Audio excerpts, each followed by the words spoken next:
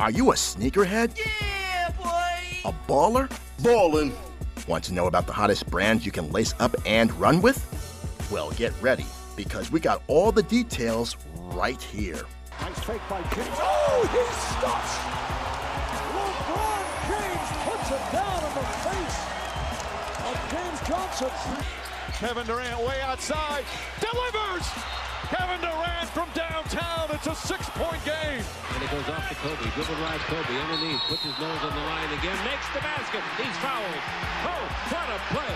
And Kobe, after he was fouled, after the ball nestled in the net, he waved to a cameraman down in front, says, take my picture, baby. Sixers running the break. Iverson accelerating for the jam. It's Kicks and Bricks, where we got game on the streets and on the court. Money's gotta be the shoes. Shoes. You sure it's not the shoes? I'm sure, Mars. Money's gotta be the shoes. And here's your host, Jamel Cutler.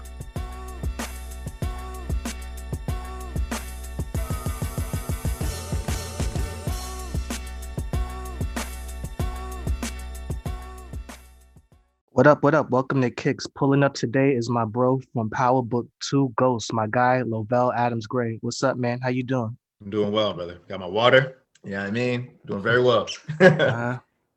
Water and minding your business is the key to life. That's my saying.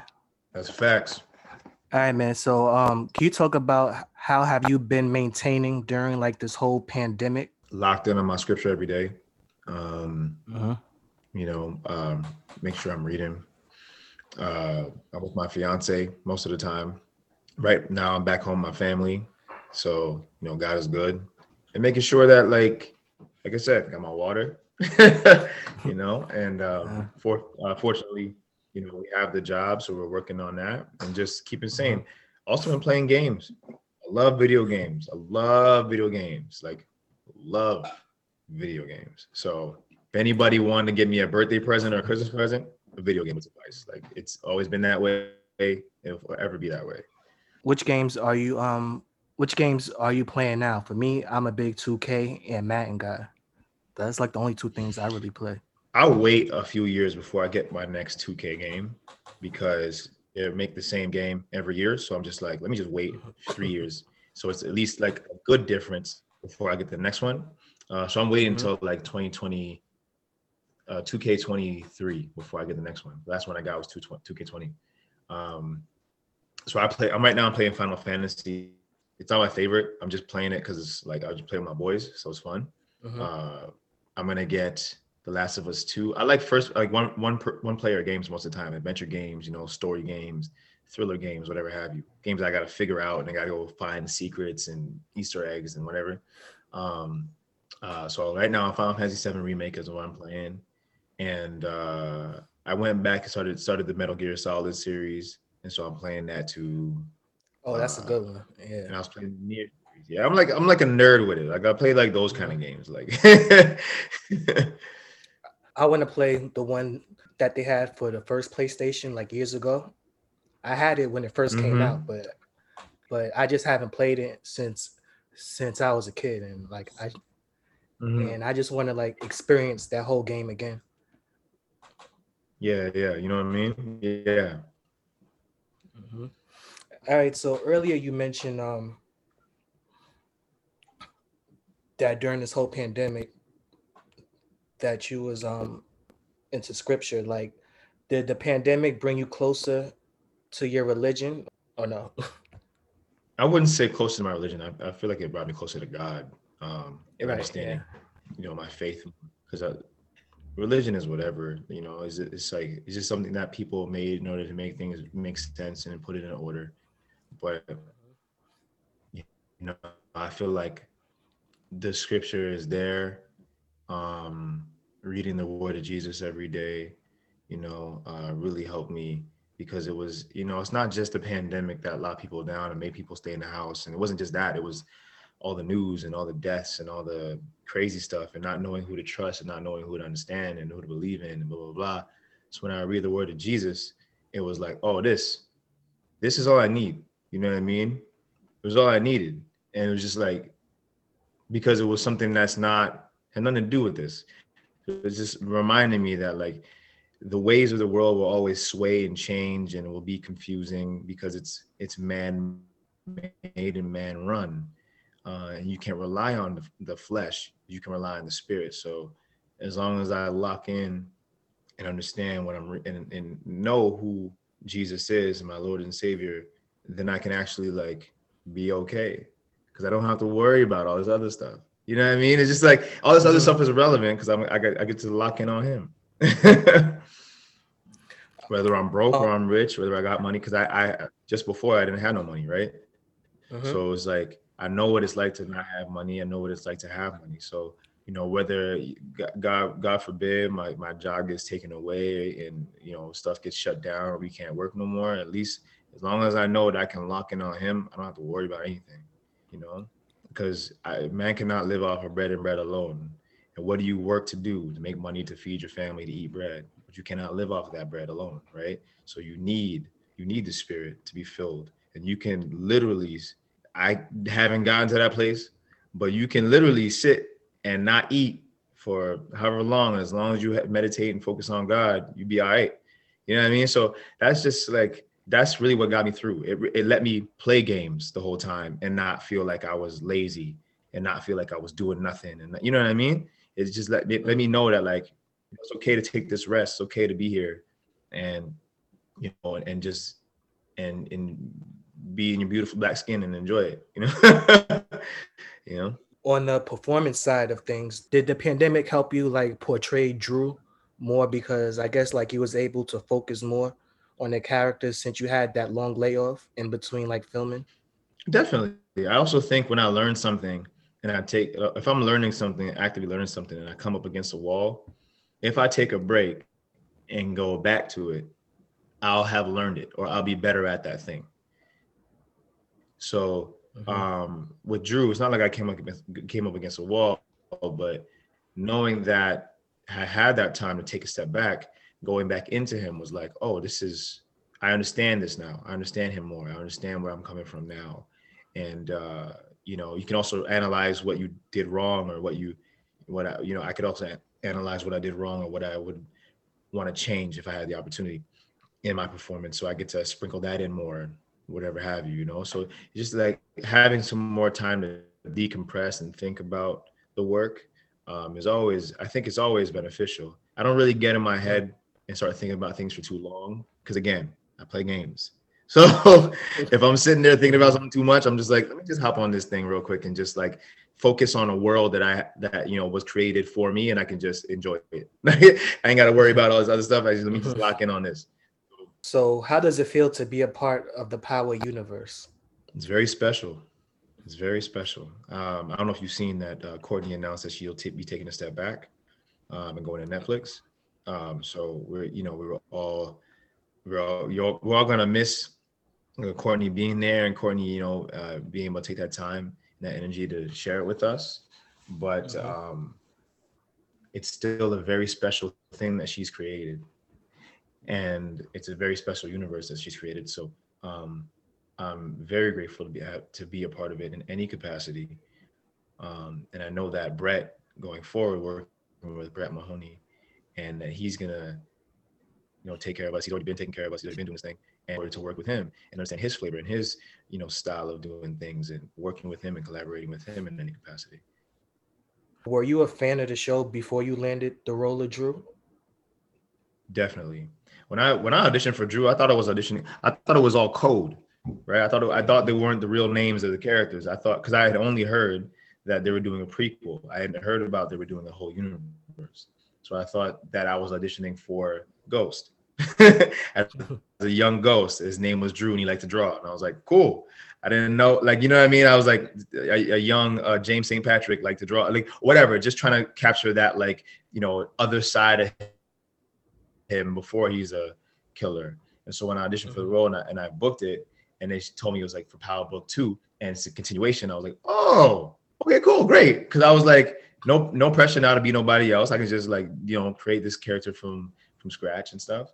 And it was nice to you know, step away from the, you know, continue on the legacy, because watching it, I love Omari Hardwick's work. And I was a big fan of the show going into it because I loved watching his acting. I felt like it validated me as an actor.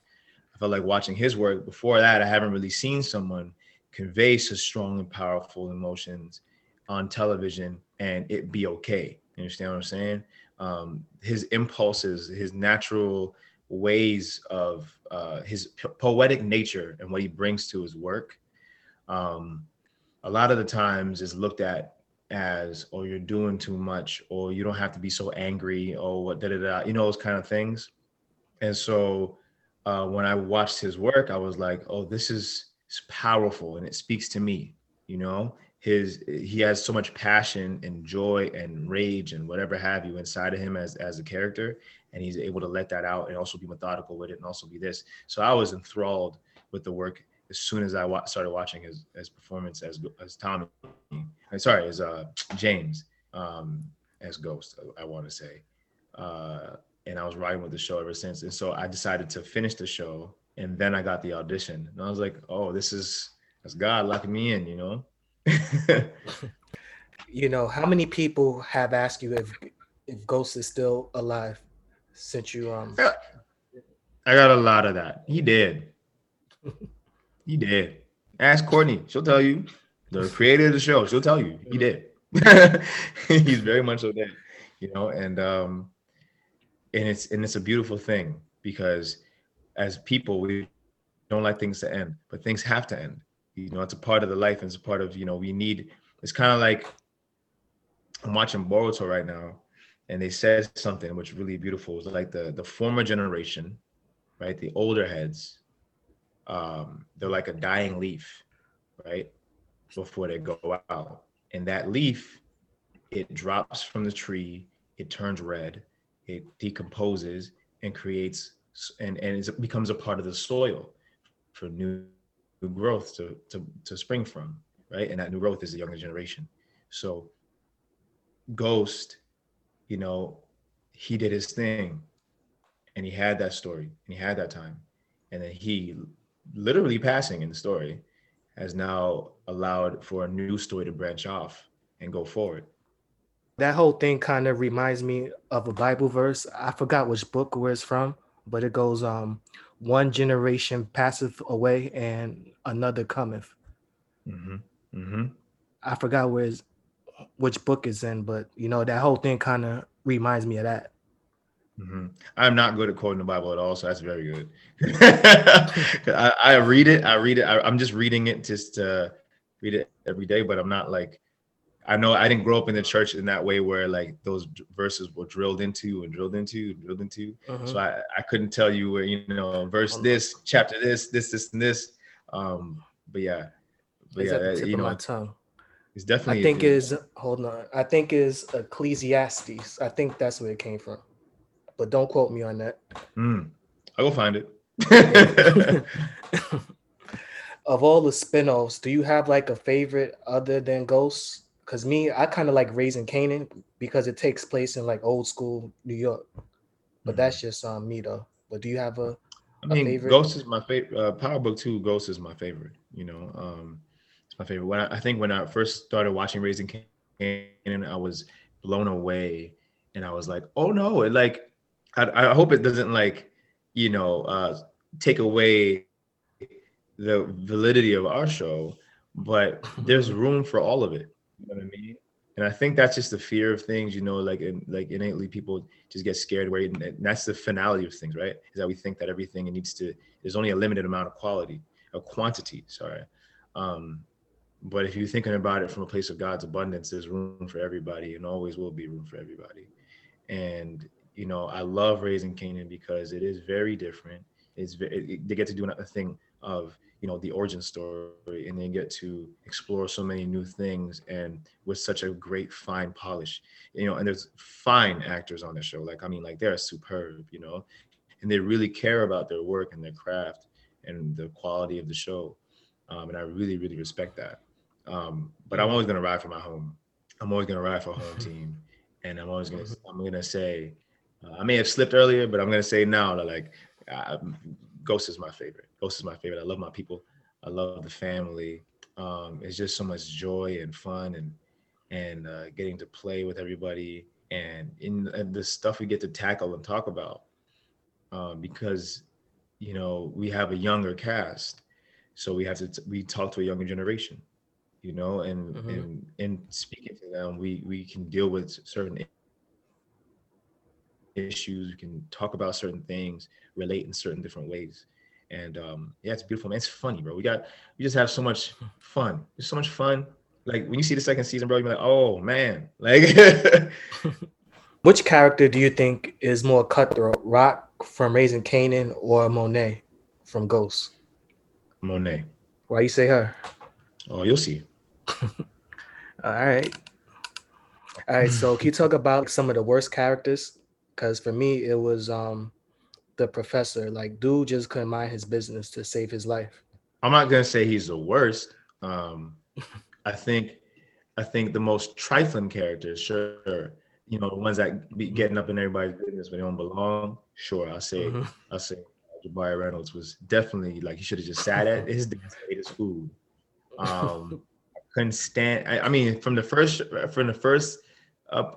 Power book 1, I couldn't stand Holly. Couldn't stand her. Like she was just like trying to lock down Tommy, just always trying to be up in his business, run the things, and do all that stuff. And she just couldn't just sit down. Just go sit down, And it created drama, right? The same with in Power Book 2, where we had Andrea's character, and she was trying to get dirt on Tariq, right? You're like, why are you just asking him questions and snooping around like that? Like, can you move? Like, you know what I mean? I feel like those characters always bother us, man. They always bother us because, like, if someone's trying to do dirt and there's people just snooping around and asking questions and trying to catch man slipping, it's just like, But I wouldn't say any of them are the worst characters. I think because they make us feel that way so truthfully and so viscerally, they're some of the best characters. Because the best characters come and add the drama. You know what I mean? Our favorite characters have to deal with the drama, but the best characters come in, flick. They come in and they flick the forehead and they disrupt things and they, ruin the equilibrium. The balance of things. Disrupt the scales. And that's why we love them. That's why we hate them too. Earlier, I asked you about Rock and Monet, but do you see any parallels between Cain and Kanan? No, not at all. It's completely different. It's a completely different world. Like they're completely different characters. They approach things differently, completely. I think the only thing you can say is that they're both ready to die for theirs. But I think people are always trying to compare the two, and naturally you want to compare the two, but I think they're not the same archetype at all. Yourself, LaToya, and Woody, you all like during the show, you all came across as real brother and sister. Like, what was it like developing a chemistry with them to get that realness to come across the screen? Pre-COVID, we were hanging out, doing things, going to dinners, enjoying time. And we tried to still do that, after the pandemic, after the lockdown, I mean. But, it's like, but then it'd be like every time I see you on set, it's like I'm reunited with family. I miss you so damn much. Why can't I see you outside? Like, why the hell we can't leave our house? But it really is like, for LaToya, probably my favorite things about her is that she's so real. She's the type of person that will say the thing. She'll say the thing that everyone is like, if there's an elephant in a room, she will address the elephant, and sometimes that could be scary because if you're the elephant, you're going to get addressed. But it can also be such a breath of fresh air because everyone can breathe. There's an awkward situation, an awkward moment. And she'll be like, nah, why is that so damn awkward? And she'll just like pop dissipate the air because she's so aware of it. And that shows up in her work too, because she cares so much about her character and about her character's arc and about her trajectory and just taking care of Diana. And she's so meticulous in her work, and that's why she's a phenomenal actress. Woody, same thing, very meticulous in his work, and that's why he's a phenomenal actor. He cares about his shit. He cares about it, And I think I bond with actors who care. I love actors who care because, it's so easy to get jaded sometimes and get comfortable. And when you surround yourself with people who think like you and want, to elevate and want to be the best and want the quality of the show to be the best, you get great work. You get great bonding experiences. You get to talk about the craft in different ways and just engage and, challenge each other. And Woody's always reading a new acting book. And I'm just like, damn, I ain't reading that. Like, damn, that's a big ass book. I'm not trying to read that. Like, you know what I mean? But he keeps you on your toes, man. He keeps you on your toes. And it shows up in his work. He loves to play. He loves to be free and loose. And, and that's why he's amazing. And that's why we bond so well as a family, because it really feels like, we can talk to each other about things and connect. What type of character arc can we expect from Drew going into season 2? He's definitely getting a little darker, making some grown man decisions, and be put in between a rock and a hard place, and tensions will definitely flare.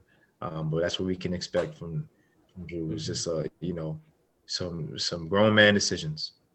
I kind of look at Drew as Michael Corleone from the Tejada family, like low key, cunning, and dangerous. And but neither character wanted to get into the family business when you kind of look at them. But both are like natural leaders. Do you think that that's a fair assessment to make about Drew? It's a very fair assessment. Yeah, definitely.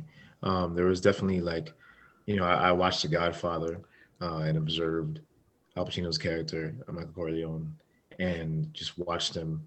And I love Al Pacino, so it was very easy to do. But they definitely were trying to draw comparisons with certain moments. And I think overall, it's that reluctancy that he is the best suited for the job. Because he's kind of like Caesar, right? Like, if Caesar shows the people that he doesn't want the crown, they want to give it to him more. Oh, true. You know what I mean? Yeah. So at some point, we can expect Drew to, be the kingpin of the series. I think that's where it's heading. I think, my from season 1, Pops is saying that Drew's the one, Drew's the one that's going to take over the family business. Season 1, he's saying that. And Ma's saying, I don't know. But I think we can definitely would head in that direction. It would make sense to me. But obstacles all the time. So the obstacles make the show, right? So I don't know what they have in store coming up, but all I can tell you is there's gonna be some more good shit. How does it feel to have a character be representative of the LGBTQ community? I don't want to screw that up. Always screw up those acronyms for them. LGBTQIA. Yeah. And I think it's a big responsibility. And I think it's a big privilege of mine to be a part in any way, shape, or form. And if I could help in any way I can through my work to make sure there's healing done, make sure that people are taken care of, making sure that people see themselves in Drew, then, I'll be a vessel to that.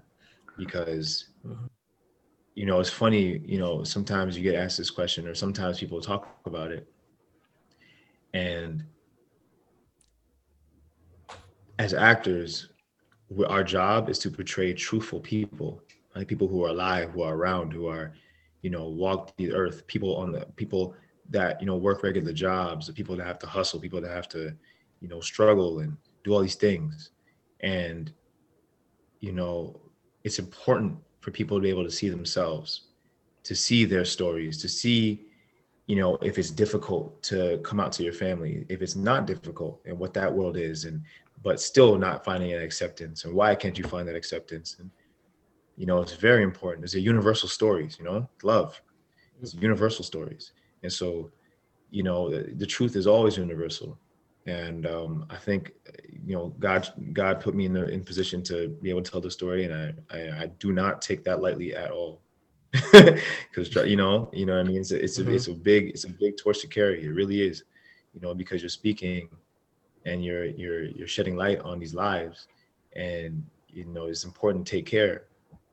And that's why I approached you with sensitivity, with care. I care about every aspect of his story, his love life, his art, and it just obviously it helps the work too, because when you really care, then you set yourself up for heartbreak, right? So when things don't go my way. But yeah, I'm really happy to play Drew and tell his story and tell the story of others in any capacity. Everybody seems to know that Drew is gay on the show except for Kane. But when Kane finds out, is that going to affect, Drew and Kane's relationship as brothers? Oh, no, Kane knows. Everybody in my family knows. Everybody in my family knows that Drew's gay. And it's not a secret. It's not a secret at all. And I think that's what's so beautiful about it. It's like a street family. You think they're going to reject the son that is, but it's not that at all. It's not that at all. And it's a very unique dynamic that we haven't been given the space as Black people to portray or to let people see on a global scale. So the fact that we're doing it now speaks to so much, foresight and Courtney and attention to detail and quality, and wanting to make sure that, again, people are seeing themselves. In real life, the opioid crisis is a big problem in our community. To me, is the new crack epidemic. Can we expect that to be reflected in Ghosts? I think definitely. I think it's when things start to change and grow going forward. I think that's something we can definitely touch on and expect. The writers are very, they have their ears to the ground. You know what I mean? And they're tapped in. So they're, always looking for ways to make the show even more authentic and even more truthful. So I definitely think they're going to be putting that into the show going forward. I think you froze, Jamel.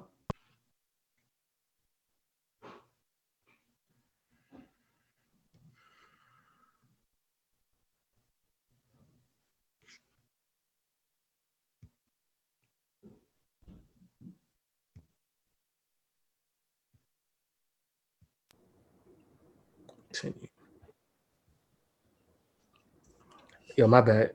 Can you hear me? Yeah, I can hear you. Oh, all right. So yeah, I was saying what I like most about Ghost is the fashion, and they have all the brands that I can afford. But for you, what are some of your favorite brands that is represented in the show? Oh man, we got some Fear of God. I love Fear of God. I love I think Drew has a pair of Balmain jeans. And I bought some Margiela stuff. I can't afford the shit either, to be honest with you. But I bought it anyways because I'm like, listen, I want some nice clothes. I'm starting to feel myself a little bit. I want to wear some of these damn clothes. And I don't know where I'm gonna wear them or when or where. But yeah, those some I love that kind of stuff. I love the stuff that is kind of understated. I don't like, the Louis V stuff really that much because I like to, specifically for myself, keep it a little more low key. And I like, more Japanese influence inspired things. So yeah, those are some of my favorite picks of the wardrobe. And there's a couple sweaters and things. I'm not sure where they got those from, but in season 2, you'll see wardrobe switch up a little bit. And yeah, it's really dope. Do you guys get to pick your wardrobe, or is it assigned to you based on your character? It's kind of assigned to us. They go to pick out for us, and then we put on, in a wardrobe fitting, and then we, it's really kind of not really approval. We say we like it or we don't, but if you like it, it further allows for the space to you end up wearing it on the show. If you don't like it for whatever reason, you could talk about why, and if it doesn't fit in certain places or shows off your belly too much or whatever have you, From a sneaker standpoint, you guys wore some, decent sneakers, Off-White, Mocha Jordan 1s. What can we expect to see this season sneaker-wise? More the same, actually. Yeah, more of the same. There's gonna be some hitting outfits for sure. Some really hitting ones. In terms of sneakers, it's more the same. I think I definitely got the Off-Whites. I definitely got. I think I got a pair of Timbs. What else I got? I got a pair of. What were they? These Alexander McQueens. These Alexander McQueens. Those are the ones. Those are the ones that stand up. Yeah, those are the ones. Oh man, yeah, those are probably my favorite shoes that I wore this season. Crazy fit. You know, Hard to put on. Very hard to put on. But fantastic. you know, who's the biggest sneakerhead on the show?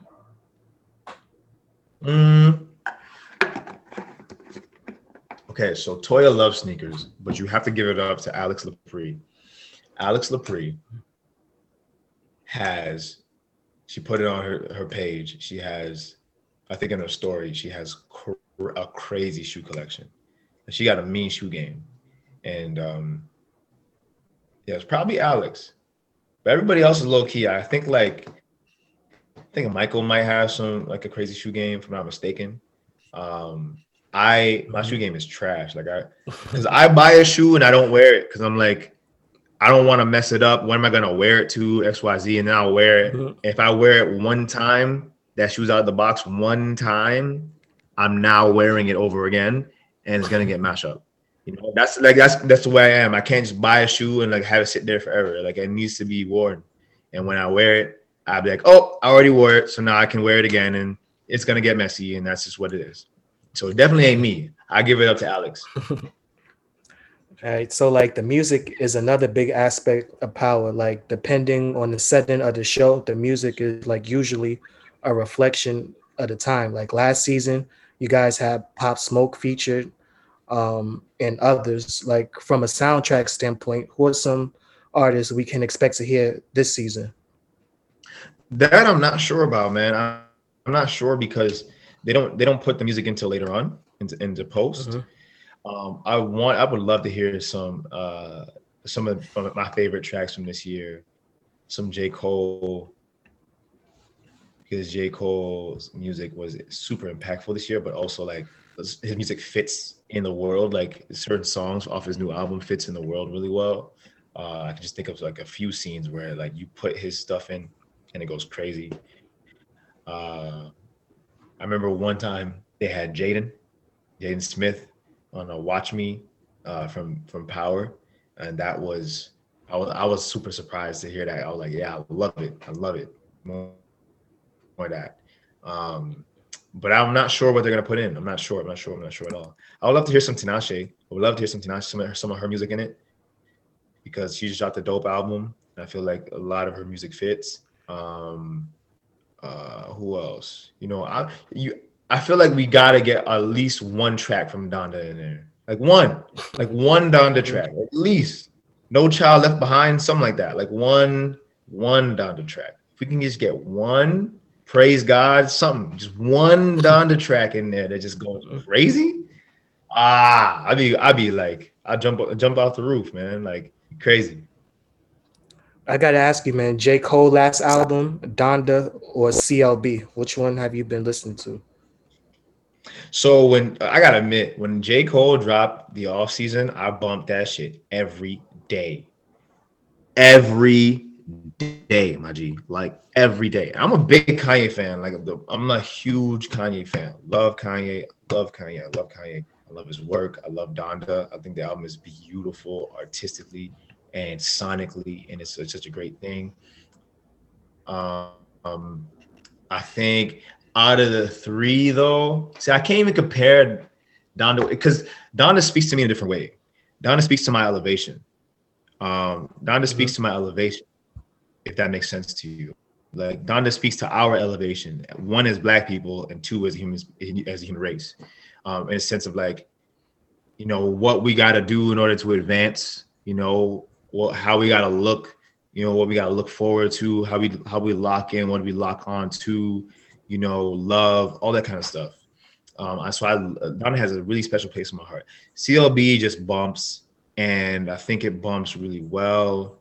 Some of my favorites, In Too Deep, Fair Trade. But off season, I bumped that consistently. Like, because that was my workout album. That was my walking down the street album. That was my, and then I bumped it so much. And then I ran into him across the street when we were shooting one day. And I was like, uh-oh, I've been listening to you in my headphones all day. Like,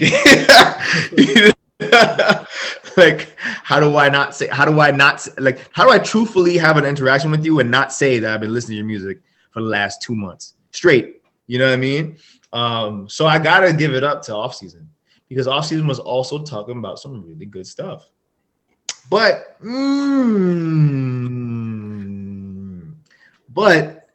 Donda is really good because it feels like a full length album to me, whereas the Off Season feels like an intro to something else. Does that make sense?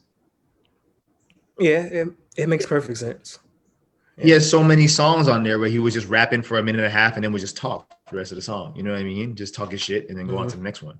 It just felt so like introductory to me. So I don't know if it's like a full length album or if it's like this is the warm up. Like, don't worry, there's something else even crazier coming after.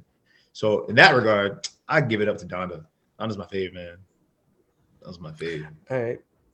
So like also on the show, you have some musical legends. You have Method Man, you have Mary J. What was it like working with Mary J? Beautiful, man. I love her. I love her so much. I can't wait to see her again.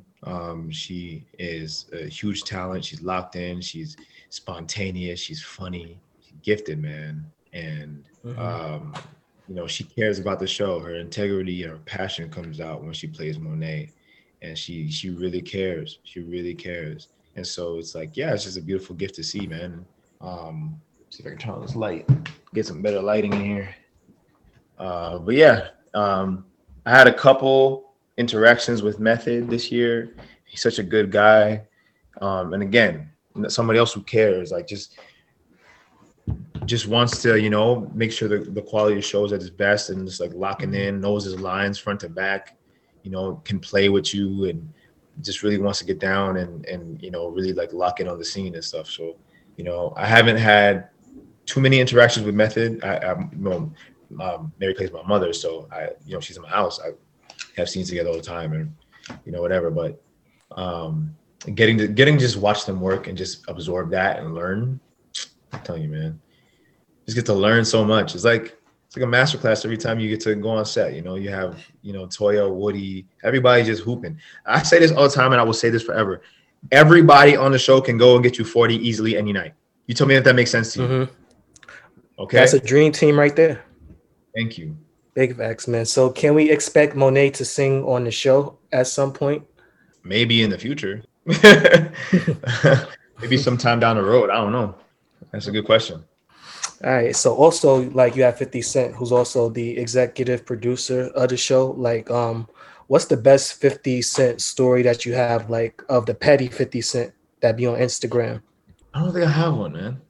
I don't think I have one. I just watch and be entertained by it. But I don't have one specifically for, like, you know, I don't have a specific one. I enjoy that it's not serious. Yeah, because at the end of the day, and I have to remind my fiance about this all the time too. And this is I remind myself about it all the time by telling her that like Instagram isn't real. Social media isn't real. Like, we make it as real as it really is, but it's not real. I don't know nobody on the other side of that screen on their page and talking shit to anybody. People talking shit it doesn't really matter. So it can matter if we let it. But at the end of the day, somebody who's just doing this or doing this and then goes about their business ain't thinking about you. They just want to say something and go about their business. So I like that he keeps it, that playful energy, and just like whatever interaction I have with you on the ones in person is what we have. And whatever we do on Instagram is on Instagram. Instagram is a vehicle. It gets you money. It gets you attention. And that's really all you got to pimp it to make it work for you. You know what I mean? So I like that he uses it like that, because it's admirable and it's smart, and it gets you out of your place of need to be personal and need to be like from an egoic place, you know. The Power universe is one of the best series that's out now, but before Power, there was The Wire. Do you think The Wire set the blueprint for shows like Power and Snowfall? I definitely think so. I think it created a market, you know, and got. I think it got a lot of attention, brought a lot of attention to black faces and black names. We got Idris Elba from that. We got, you know, Michael K. Williams, and I think I definitely think it set the bar, and show what we can do, regardless if we're people in the street or not. Because you have people in the street, you have people in the force, right, on The Wire. But it just showed that, like, as black people, we can be on a quality show like The Wire and do our thing, you know, and win. And that, you know, I think that set the tone for going into Power, going into Snowfall, is that, like, you can sell a show like this and it's going to do well, you know. And why do you think it's so hard for people to choose between, like, The Wire and Snowfall and Power? Why do you think it's hard for them to choose? I don't think it should be hard. They're all 3 different shows. You can all give them the space and time. I mean, The Wire is old, right? So if you're going to watch The Wire when you want to watch The Wire. It's always going to be there. Snowfall is still happening now, so you can watch that, keep up to date and all that stuff. Same with Power, same with the, you know, Raising Kanan in the Power universe. So I think they all warrant their attention. I watched Snowfall. I have 1 more episode to go, and because I don't have Hulu in Canada, I have to wait till I get back to the States. But I love Snowfall. It's a great show. Damson Idris doing his thing, and I think, like I said, there's room for all of it, man. There's room for all of it, and there needs to be, because people don't have to choose. That's the thing. You don't have to choose between Power or Snowfall or The Wire or you name it. You don't have to. That's the beauty of it. You don't have to choose. You can watch it all. You could watch an episode of Snowfall and then watch an episode of Power Book 2 Ghost and watch an episode of Raising Kanan and then go back and binge watch The Wire. It's a long show, but you can do it. You know what I mean? You can do it. So, you know, there's room for it all, man. And that's what's beautiful about it. You know, I see a lot of parallels between Omar and Drew, you know, from a sexuality standpoint to, like, a form of leadership to, like, putting in that work. Do you think that that's a fair comparison when you, like, put the 2 characters side by side? I would be honored to be compared to Michael K. Williams in any capacity. I think he was one of the greatest actors we've ever had and will have. I think he was fearless in his approach to his work and his care and sensitivity and his vulnerability. And I think, like, to be compared to any standard of his work is an honor. So I'll take it. All right, so before we go, I want to play a game with you. It's called Start, Bench, or Cut. Like, I'll name 3 things, and you just tell me if you're going to start it, bench it, or cut it. All right? So I'm going to start with the TV series. So start, bench, cut, Snowfall, The Wire, or Power. Oh, you a motherfucker.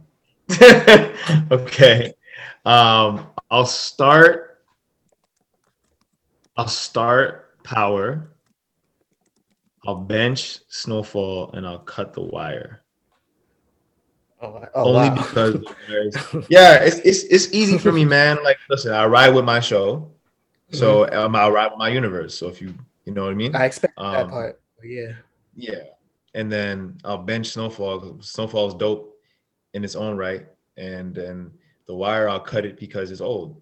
So, like, it's great television. You can go back and watch it, but because it's old, it's like certain elements you'll get from that show, you'll also get in Snowfall and Power. So, you know, you're kind of getting the 2.0 and the 3.0 by watching these newer shows. All right, so the next round is based off video games. We have the Metal Gear series, Grand Theft Auto series, or the Final Fantasy series.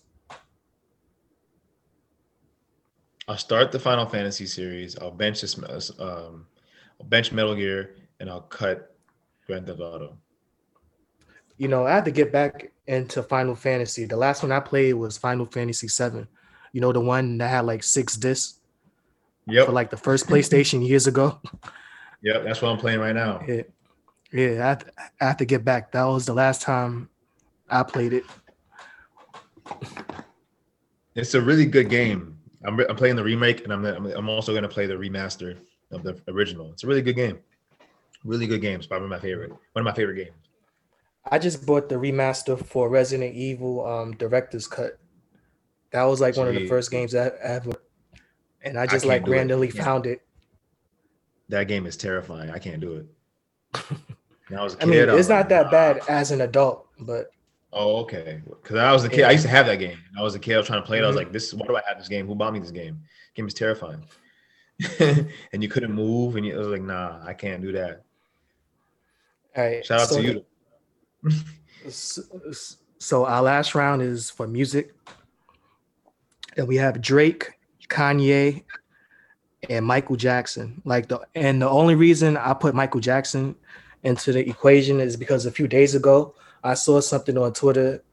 People were saying Drake is bigger than Michael Jackson was at his peak. I feel like a younger generation is saying that. Instagram can make you feel like your world is very small and everybody thinks the way you do.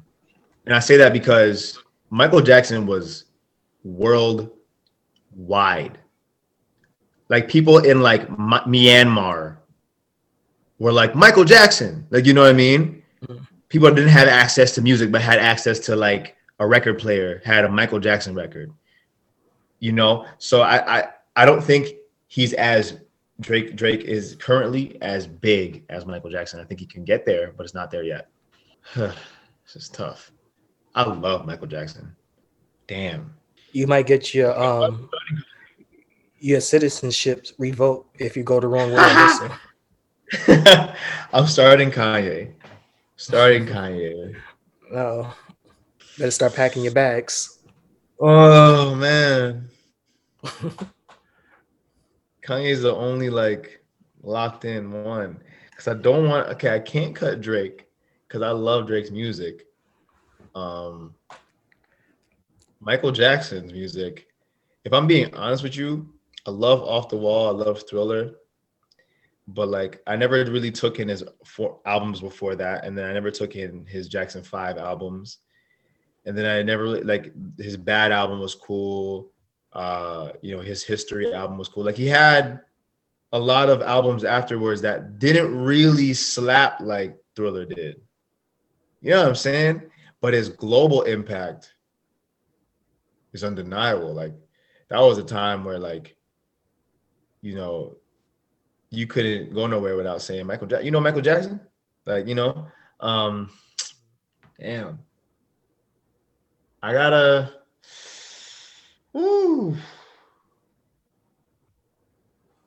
Nah, I'm gonna bench Drake and cut Michael.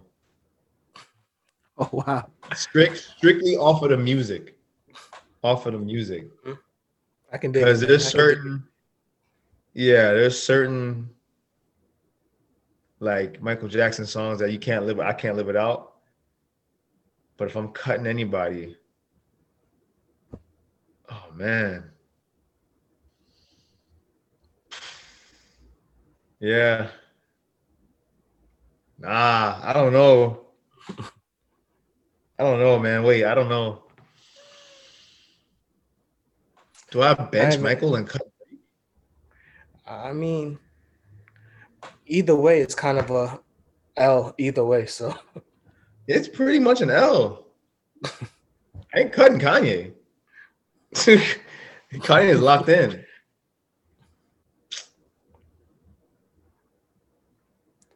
You must have Kanye, you must have a lifetime contract with Yeezy or something.